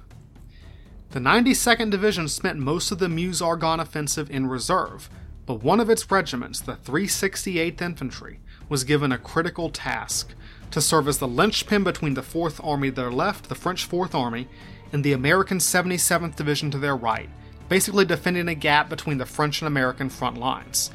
It is not exactly clear why Pershing chose this very inexperienced regiment, with a dubious reputation already, for this assignment. It would have been a challenge for even a veteran unit. The Argonne, site of America's great battle of World War I, was a terrible place to fight. It was a massive, tangled, rocky forest, a maze where units got lost easily. The 77th Division was famous for the saga of its lost battalion, which was cut off and surrounded by the Germans for days during the Meuse-Argonne battle. The Argonne was no place to put a lonely, inexperienced regiment when there were other units better fitted for the job. And then the U.S. Army failed to supply the regiment with any artillery support, or wire cutters, or signal flares, or grenade launchers, all considered necessary for a successful attack on the Western Front. Most of the white units got this stuff. The 368th didn't. The officers weren't even given maps. The Meuse-Argonne offensive began on September 26, 1918. The 368th immediately ran into difficulties crossing the barbed wire without wire cutters. The lack of maps led to poorly trained black officers getting lost with their draftee soldiers adrift in no man's land. The poor trust between white officers and black officers, not to mention between white officers and black soldiers, meant that unit cohesion collapsed, command and control broke down, and entire companies broke and ran for the rear. The 368th Regiment spent 5 days on the front line, failing to advance against walls of artillery shells and sheets of machine gun fire, with no artillery support of their own. Disgraced, the regiment was taken off the front line, on September 30th. The Army blamed the failure of the 368th on the cowardice of its black soldiers and the stupidity of its black officers. Papers were later published with titles like The Inefficiency of Negro Officers. Colonel Alan J. Greer, the 92nd Division's Chief of Staff, claimed, "It is an undoubted fact, well known to all people familiar with Negroes, that the average Negro is naturally cowardly." Colonel Fred Brown, the 368th's commander, said, "I wish to go on record as expressing my opinion that colored officers as a class are unfit to command troops in present-day warfare." Never mind that the 368th had received none of the necessary equipment or support. Never mind that its training had been hamstrung by systemic discrimination. Never mind that many of the white officers had panicked and hid in their bunkers, and that the regiment's poor tactics were partially their fault. And never mind that the soldiers didn't trust their commanders, and why should they? Look at what they just said about them. Compare the performance of an all-white unit. The 35th Division performed as bad, if not worse, than the single regiment of the 92nd during the opening phase of the Meuse-Argonne offensive. But when the U.S. Army assessed the 35th Division, it pointed out training issues, morale issues, poor tactics, improper use of equipment, insufficient artillery support, bad communications and logistics. All the same issues as the 92nd Division. But when the 35th Division failed, that unit failed. When the 92nd Division failed, a black unit failed. The Army used the performance of the 368th Regiment to call the whole 92nd Division worthless. And after this, they couldn't do anything right. Even when the 92nd scored some major successes in the last days of the war, this wasn't enough to shake its reputation as a cowardly division. The Army would use the so-called failure of the 92nd Division as evidence against black soldiers and especially black officers for the next 3 decades. The U.S. Army had given the 92nd Division the last of everything, borderline sabotaged its training and morale, denied it equipment and support in combat, assigned it a task that it couldn't really accomplish without that support, and then used its failure as evidence that black soldiers couldn't fight. This is what systemic racism looks like. And even as the 92nd fought in its unappreciated baptism of fire, the Hellfighters were waging their last battle. The 369th Regiment went into the Meuse-Argonne as part of the French 4th Army. Their mission was to advance through the rocky woods to scale Bellevue Ridge and capture the railroad town of Sichal. When they entered the Meuse-Argonne on September 26th, the Hellfighters began their most difficult battle of the war. It was a ferocious, bloody engagement, and the regiment took agonizing losses. The black American soldiers hammered forward against steel rain, men being cut down in great slashes and shrapnel, and machine guns and low-flying German biplanes that buzzed them overhead. One machine gun company was almost wiped out. At one point, the Hellfighters advanced faster than the French forces to their left or right, and found themselves isolated the entire night, clinging to a town. They hunted German snipers through the burning village, nearly running out of food in the process. Corporal Horace Pippin remembered. "For 2 nights they gave us shell fire, and the gas was thick, and the forest looked like it were ready to give up all its trees every time a shell came crashing through. Trees would snap like a pipe stem. There was a big tree that stood by my dugout. It were a fine one, but when the shell fire started, the shells tore the top off of it." After 9 days of straight combat, the Hellfighters were finally relieved. They had advanced 14 kilometers through some of the toughest German resistance on the Western Front, a record few other units could match. And in the process, the regiment had been decimated. Many of its battalions were down to like 30% strength. The French posted them to a quiet sector of the line, far to the east. They were still there when the guns went silent on November 11, 1918. And on November 26th, 15 days after the armistice, they became the first American unit to reach the Rhine River. The 369th Infantry Regiment spent 191 days on the front lines on the Western Front, longer than any other unit in the U.S. Army, and they suffered the highest losses of any regiment at 1,500, including 144 killed.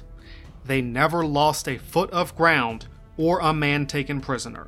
They only failed in one attack, and that was with insufficient artillery support at the very end of their 9 days in the Meuse-Argonne.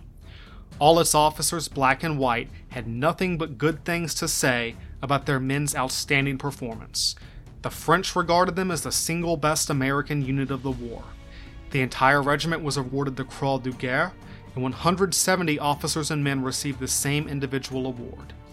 The 369th Infantry is a strong contender for the U.S. Army's elite regiment of the First World War. In all its metrics, it was the unit, the best. World War I was over for the black American soldiers of World War I, Hellfighters and everyone else. But the real war awaited them back home after the armistice.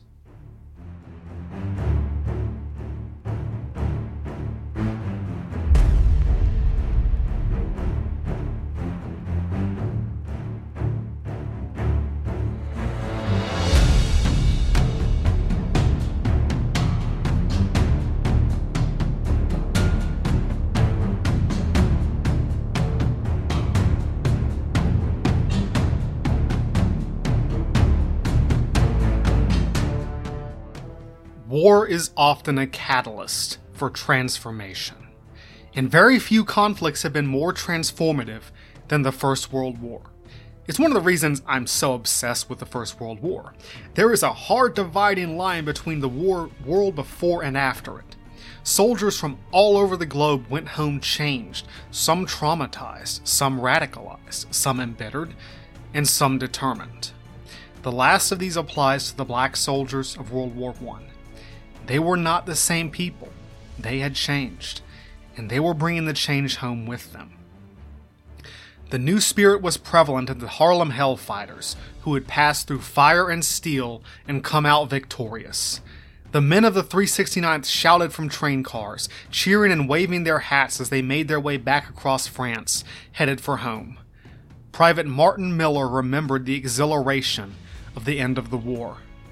The sun was shining, and we were marching, and the band was playing, and everybody's head high, and we were all proud to be Americans, proud to be black, and proud to be the 15th New York Infantry.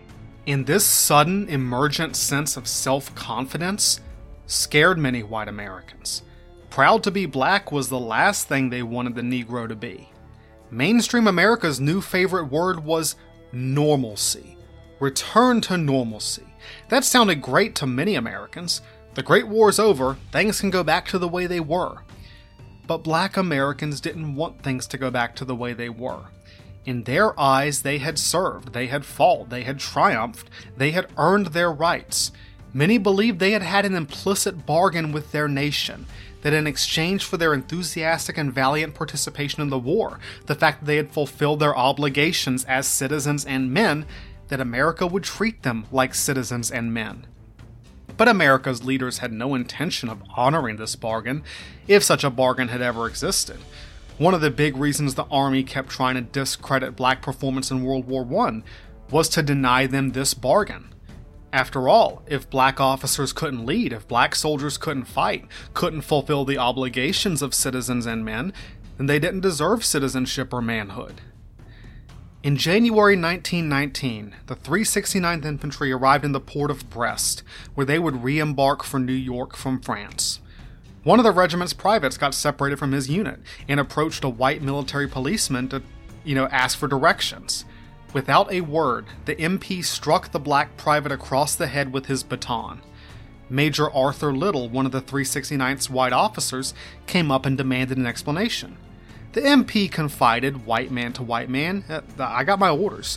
The N-words are feeling their oats, and I've been told to knock them back in their places quickly, so there won't be any trouble later. Yep, that's ominous.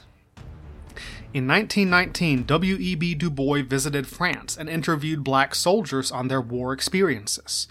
Du Bois had been an enthusiastic supporter of black participation in the war. He had seen it as their route to equality, citizenship, and manhood. But when he spoke to black soldiers, he learned how the U.S. Army had abused them, mistreated them, discredited their accomplishments, treated them as second-class citizens. Du Bois and many other black people were coming to realize that no amount of loyal service would change the minds of white racists. They would find a way to discredit it, dismiss it, ignore it. Waiting for white people to change their minds, trying to earn their way into society, had been Booker T. Washington's approach. That had been the Atlanta Compromise. That had been what black people had been doing since Jim Crow had been put into place. And black Americans had gone into war in 1917, believing that this was the chance to earn their rights. But if service in the war to end all wars wasn't enough, nothing would ever be enough. Black Americans had thought their sacrifice would change things, but when things didn't change, they understood the truth. They could not earn their place in America. They would have to take it. On February 17th, 1919, New York City had one of the most famous parades in its history. With Jim Europe's elite brass band at their head, the 369th Infantry Regiment processed down Madison Avenue, its helmets cleaned, boots polished, holding its rifles proudly. Wives came out to greet their husbands, holding up children that their fathers had never seen. New York turned out en masse, irrespective of color, to see the Hellfighters on their last march before they mustered out. It was more than just a parade. It was a triumphant assertion of Black America's role in the Great War and the new spirit in Black America.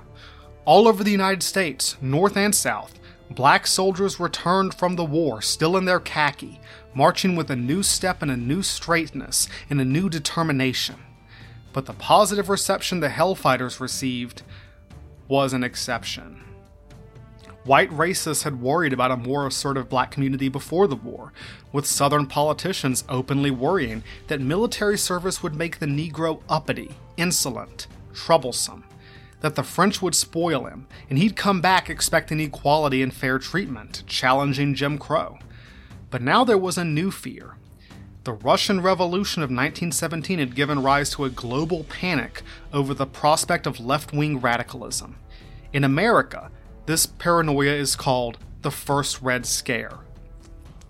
And many Americans saw in black people the obvious seeds of a socialist revolution. President Woodrow Wilson shared this fear. He said, "The American Negro, returning from abroad, would be our greatest medium in conveying Bolshevism to America." Attorney General A. Mitchell Palmer and his subordinate, a young man named J. Edgar Hoover, linked any black agitation for civil rights to socialism, seeing the NAACP as a socialist organization trying to stir up racial resentment.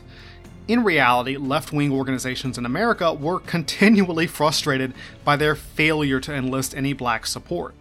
But that didn't stop paranoid government officials from blaming any unrest, no matter who started it, on the insidious influence of black insurrectionists puppeteered by white socialists. Of course, the government was only afraid black people would join socialist movements because, well, they had lots of reasons to hate the current system. Like, guys, you are so close. You are almost there. Who would have thought? You're openly saying, black people have lots of good reasons to hate the status quo. That might turn them to socialism. I'm like, yeah, but could you try fixing the reasons? Maybe? No, of course not. W.E.B. Du Bois sensed the new confidence permeating the black community and the storm that awaited them. He summarized this attitude in the May 1919 issue of The Crisis in an essay called Returning Soldiers. This is a long quote, but a good one. A fiery one. "We are returning from war. We return from the slavery of uniform, which the world's madness demanded us to don, to the freedom of civil garb. We stand again to look America squarely in the face and call a spade a spade. We sing, this country of ours, despite all its better souls have done and dreamed, is yet a shameful land. It lynches. It disenfranchises its own citizens. It encourages ignorance. It steals from us. It insults us. It decrees that it shall not be possible in travel nor residence, work nor play, education nor instruction, for a black man to exist without tacit or open acknowledgement of his inferiority to the dirtiest white dog.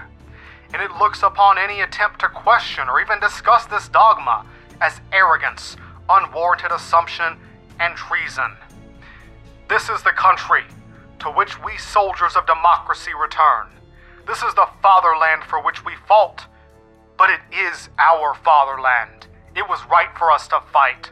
Under similar circumstances, we would fight again. But by the God of heaven, we are cowards and jackasses. If now that war is over, we do not marshal every ounce of our brain and brawn to fight a sterner, longer, more unbending battle against the forces of hell in our own land. We return. We return from fighting. We return fighting. Make way for democracy. We saved it in France, and by the great Jehovah, we will save it in the United States of America, or know the reason why. That's the long version. The short version came from a black railroad worker, a Great War veteran, who told a reporter that, "We have been through the war and given everything, even our lives, and now we are going to stop being beat up." The war had sparked a political awakening across Black America. They couldn't wait for things to change. They would have to make the change. So the soldiers came home, from one battle to another, what Du Bois called the more unbending battle. It began with the worst year of racial violence in American history, called the Red Summer. There were many reasons for the violence of 1919, like the Red Scare and labor unrest and the beginning of Prohibition and the economic crisis. But the root cause of the violence were black war veterans that threatened the status quo. White racists were trying to reassert their supremacy over what they saw as uppity Negroes who needed to be put back in their place. It began in April 1919 in Jenkins County, Georgia, when a white mob torched a black church and rampaged through the countryside, killing 6 black men.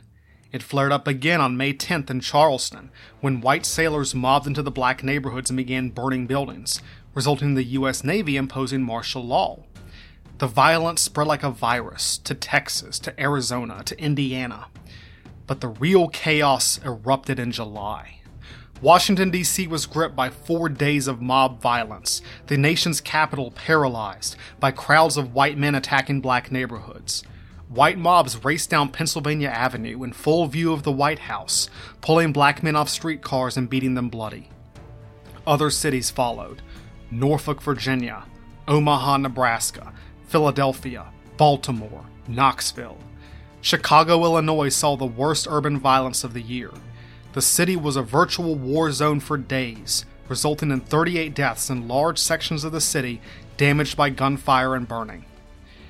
There were a total of 39 separate urban race riots in the Red Summer of 1919, and 43 individual lynchings, with at least 8 black men burned at the stake.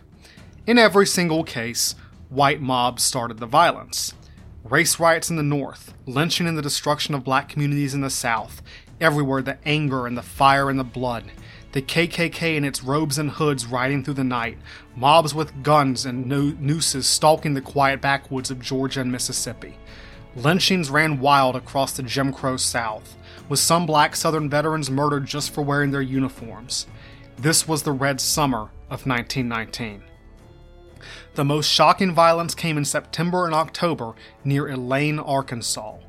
Attempts by black sharecroppers to form a union invoked the fear of a black socialist uprising. A white militia went on a rampage that approached the level of genocide, shooting any black person they saw running, capturing and torturing others for information on the so-called uprising.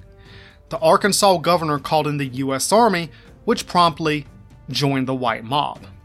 As many as 237 black people may have died in the Phillips County Massacre, often called the Elaine Race Massacre. Lynching and race riots, as we have seen, were not new in America. We saw East St. Louis in 1917 and Mary Turner in 1918, each of those only one example. The Red Summer of 1919 was not unique for having lynchings and race riots. It was the highest level ever in American history, but it wasn't unique for the events themselves. But there was something new. Something had changed. Because for the first time, black people were organizing and fighting back. When Woodrow Wilson refused to call out the National Guard to stop the mob in Washington, D.C., The city's black community armed itself and drove the rioters back. Then Wilson called in the guard because, it wasn't a problem when the white mobs were running around, but when black people started defending themselves, now we have a problem. In Chicago, black war veterans coordinated the defense of their city blocks from the Irish mob. In Knoxville, Tennessee, when the state militia tried to use machine guns against the black neighborhoods, black veterans of the 92nd and 93rd took charge and outflanked them, forcing the militia to pull back. Black resistance inflamed white racists, causing the violence to escalate, spreading across the nation's headlines, drawing everyone's attention to the sheer brutality and poisonous rage of white supremacy. One black woman in Washington, D.C. remembered how she felt when she realized that her community was fighting back. The Washington riots gave me a thrill that comes once in a lifetime.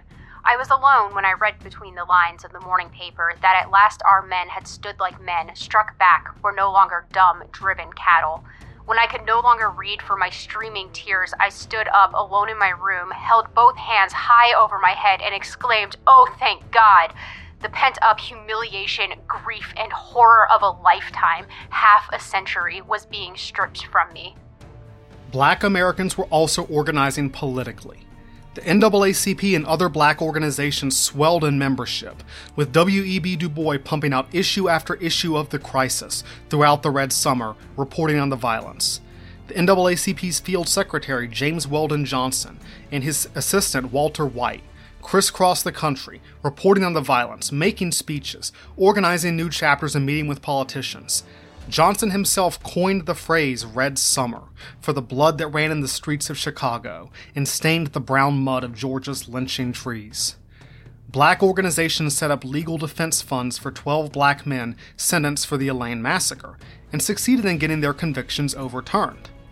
Ida B. Wells Barnett spearheaded this effort, drawing attention to the injustice of the American legal system that massacred black people in Arkansas and then put black people on trial for the supposed uprising. She mocked the fear of a black socialist uprising, pointing to the Elaine massacre and asking, "If this is democracy, what is Bolshevism?" Guys, I'm barely glossing over this. The Red Summer of 1919 is huge, massive. So many things went down. It was just this horrible volcano of violence and racial destruction. It is one of the most forgotten major events in American history, and once again, forgotten on purpose. The violence didn't stop with 1919. Two especially brutal events were still to come in the next few years: the Tulsa Massacre of 1921 and the Rosewood Massacre of 1923. But, in both of those incidents as well, black World War I veterans became part of the story. Black veterans in Tulsa defended their communities from the white mob. And when the KKK wiped out the black town of Rosewood, Florida, local legend had it that a Harlem Hellfighter had emerged from who knows where to defend the locals against the KKK. See, the Red Summer was more than just violence. It was the beginning of something. It was the emergence of what came to be called the New Negro, a term that black people themselves used to describe how they had changed. The political and cultural awakening of a black America that would defend itself against violence and inequality, that would square up to Jim Crow and segregation and racism. Contrast this to what they called the Old Negro, who conformed to the status quo, kept his head down, and tried not to rock the boat. William Scarborough, black scholar and president of Ohio's Wilberforce University, described it this way. "The spirit of the Negro who went across the seas, who was in action and who went over the top, is by no means the spirit of the Negro before the war. It is a new Negro that we have with us now." The New Negro movement, the political awakening of black America, goes hand in hand with the cultural awakening known as the Harlem Renaissance. The Harlem Renaissance's start date is usually set as February 17th, 1919, the Harlem Hellfighters parade through their city. The Harlem Renaissance was artistic and literary flowering, a new movement of self-expressive black pride. The poetry of Langston Hughes, the novels of Zora Neale Hurston, plays and photography and films, and most of all, jazz. Louis Armstrong, Duke Ellington, Eubie Blake, and Noble Sissle, who had once been drum major for the Hellfighters band. But when American historians usually list the names of jazz pioneers, one name is missing. Jim Europe, who U.B. Blake later called the Martin Luther King of music, who had done so much to pioneer jazz in America and introduce it to France. The Hellfighters band stayed together after the war ended, and Europe took them on tour across the nation, even planning a world tour. But one of his drummers, Herbert Wright, hadn't been quite right since the war. Wright had shown unusual behavior since coming back from the trenches. He was going into laughing fits and staring off into space and acting antsy and jerky. He had been under shell fire and machine gun fire, seen his friends dead and wounded in the red hell of trench warfare, and it had done something to him. One night in May 1919, Jim Europe told Herbert Wright off for his erratic drumming and odd behavior. Herbert Wright snapped and stabbed him in the leg. Jim Europe died hours later. His name has mostly vanished from history, but he ranks among the great jazz pioneers, on par with Duke Ellington and Louis Armstrong. Lieutenant James Reese Europe lies in Arlington National Cemetery. Herbert Wright was not the only Hellfighter who seemed to be unable to leave the war behind. Henry Johnson was a war hero, and like many war heroes, he was expected to talk about his experience over and over, to relive it for the adoring crowds that wanted to hear his tales of valor. But they didn't want to hear the messy stuff. They wanted to hear the cool patriotic stuff, not the reality of what the Hellfighters had been through. Sergeant Johnson smiled and grinned and nodded and retold the worst night of his life over and over, until one day he broke down. He gave a speech in St. Louis in March 1919 that laid out the sheer racism the Hellfighters had faced, the horror, the trauma, the brutality of the Western Front. I have seen so many dead bodies piled up that when I saw a live one, I didn't think it was natural. After telling the truth about war and not the cool, fun image, Henry Johnson stopped getting speaking gigs. He turned to alcohol to cope with his depression and trauma. His wife divorced him, he lost his job, he dropped off the radar. The black American war hero of World War I died alone in a VA hospital in 1929 and, like Jim Europe, was buried in Arlington. The Great War left its scars on these men and countless other black soldiers of the war. Hellfighters like Horace Pippin, who became the most famous black painter in America but couldn't stop painting the trenches. James Henry Jackson, whose family had to keep him from committing suicide decades after the war. The Red Summer too left its scars, psychological and physical.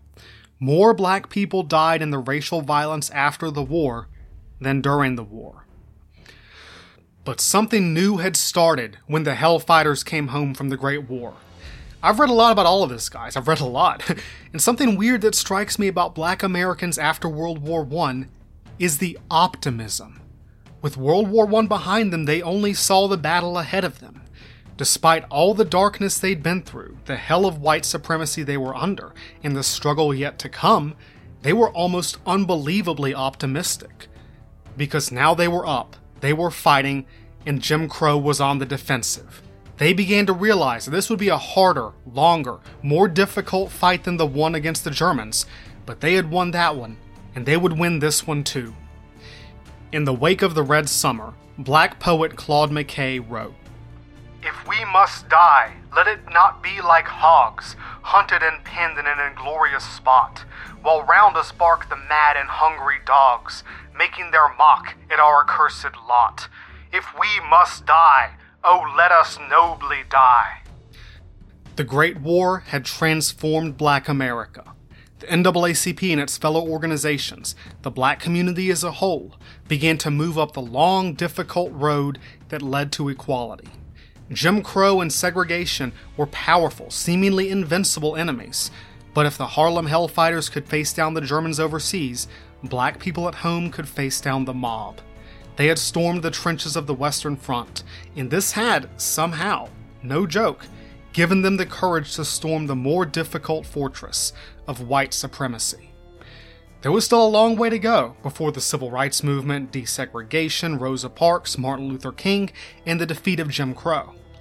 But that road began here, when all the black soldiers of World War I had come home and taken up the challenge of what W.E.B. Du Bois had called the more unbending battle, when they had returned from fighting and returned fighting.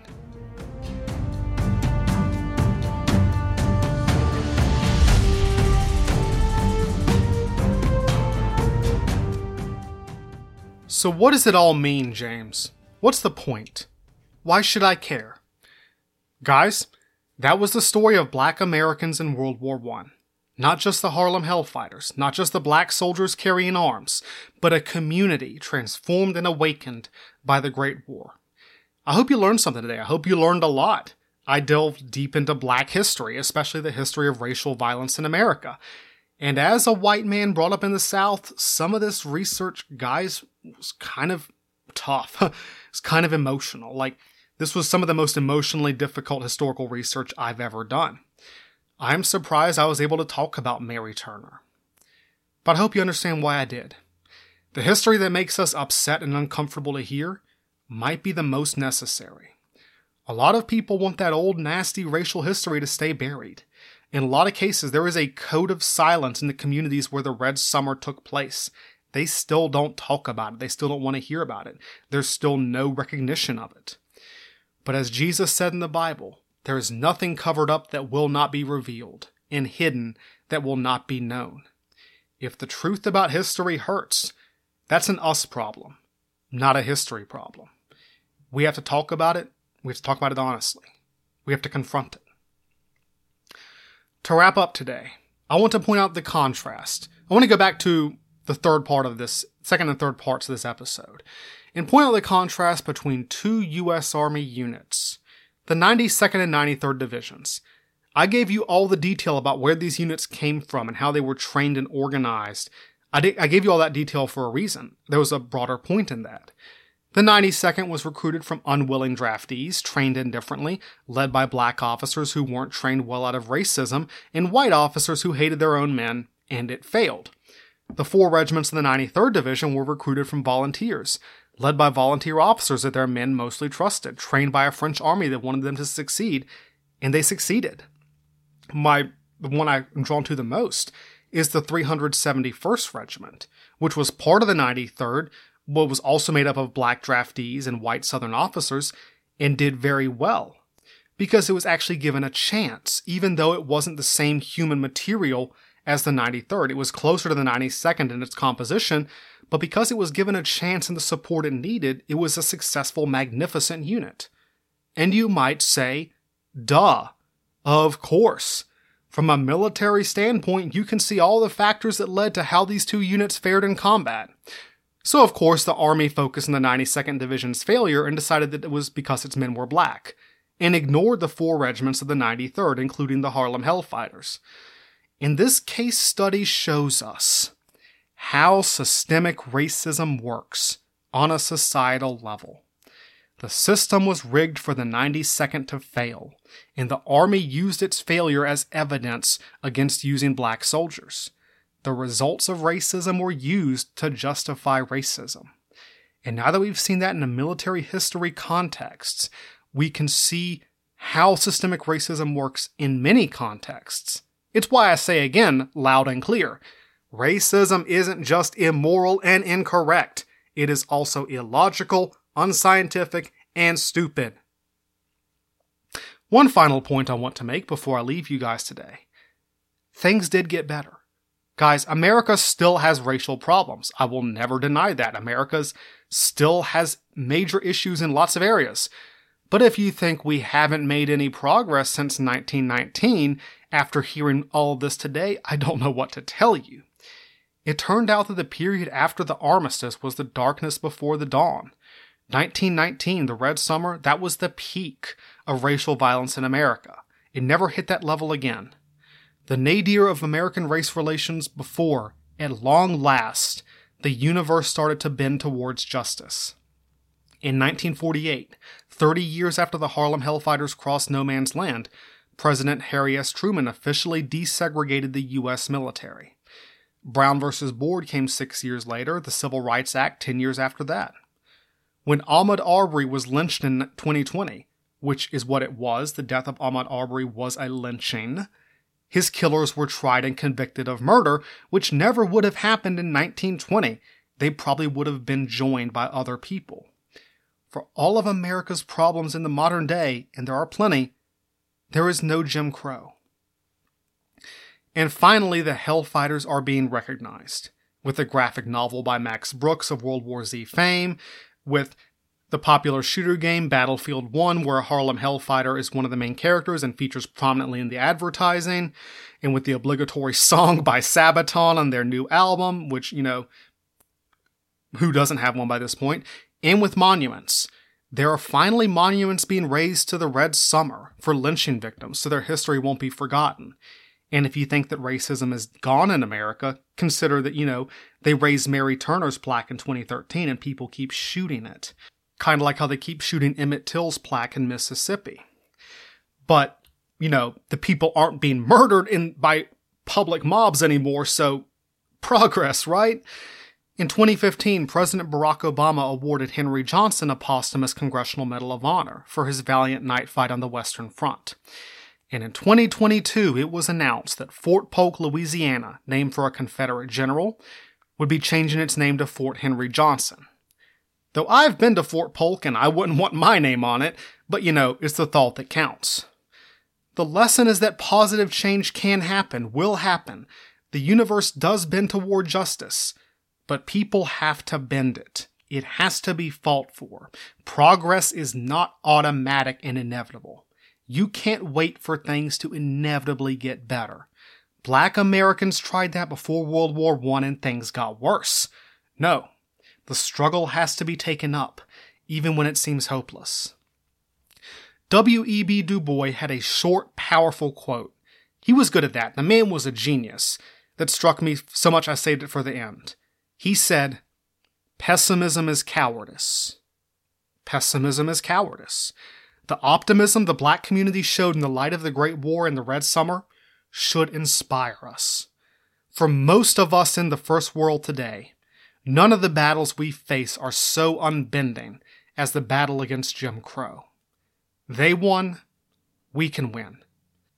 Have courage, have faith, have optimism, and come back fighting. Thanks for listening to today's episode. I hope it taught you a lot, inspired you, maybe hurt you a bit, but that's okay. History can be painful. Oh shoot, I almost forgot. Jim Europe and the Hellfighters band, there are recordings. There are surviving recordings of them playing. Go to YouTube, check it out. Especially check out On Patrol in No Man's Land. That's my favorite. Seriously, there's recordings of the band. They're awesome. Go check them out. If you like what you've heard today, tell your friends about it. If you don't, tell your enemies. If you want to read a lot of stuff I've written about World War I, or if you want my sources, including many good books on the Harlem Hellfighters and Black Americans in the military and the Red Summer, it's all on my website at unknownsoldierspodcast.com and in the link in this episode, in the episode description. If you want to contribute to my book fund, I have a donate button there as well. I am on Facebook and Twitter at UNKSoldiersPod, or just drop me a line at unknownsoldierspodcast@gmail.com. I always appreciate feedback and commentary, so lay it on me. Thanks once again for sticking with the podcast. See you again on April 24th, where we will learn about more unknown soldiers from an American war, though it'll be less gruesome. Look out for episode number 45, Daughters of Liberty, about the women of the American Revolution. Only here on Unknown Soldiers.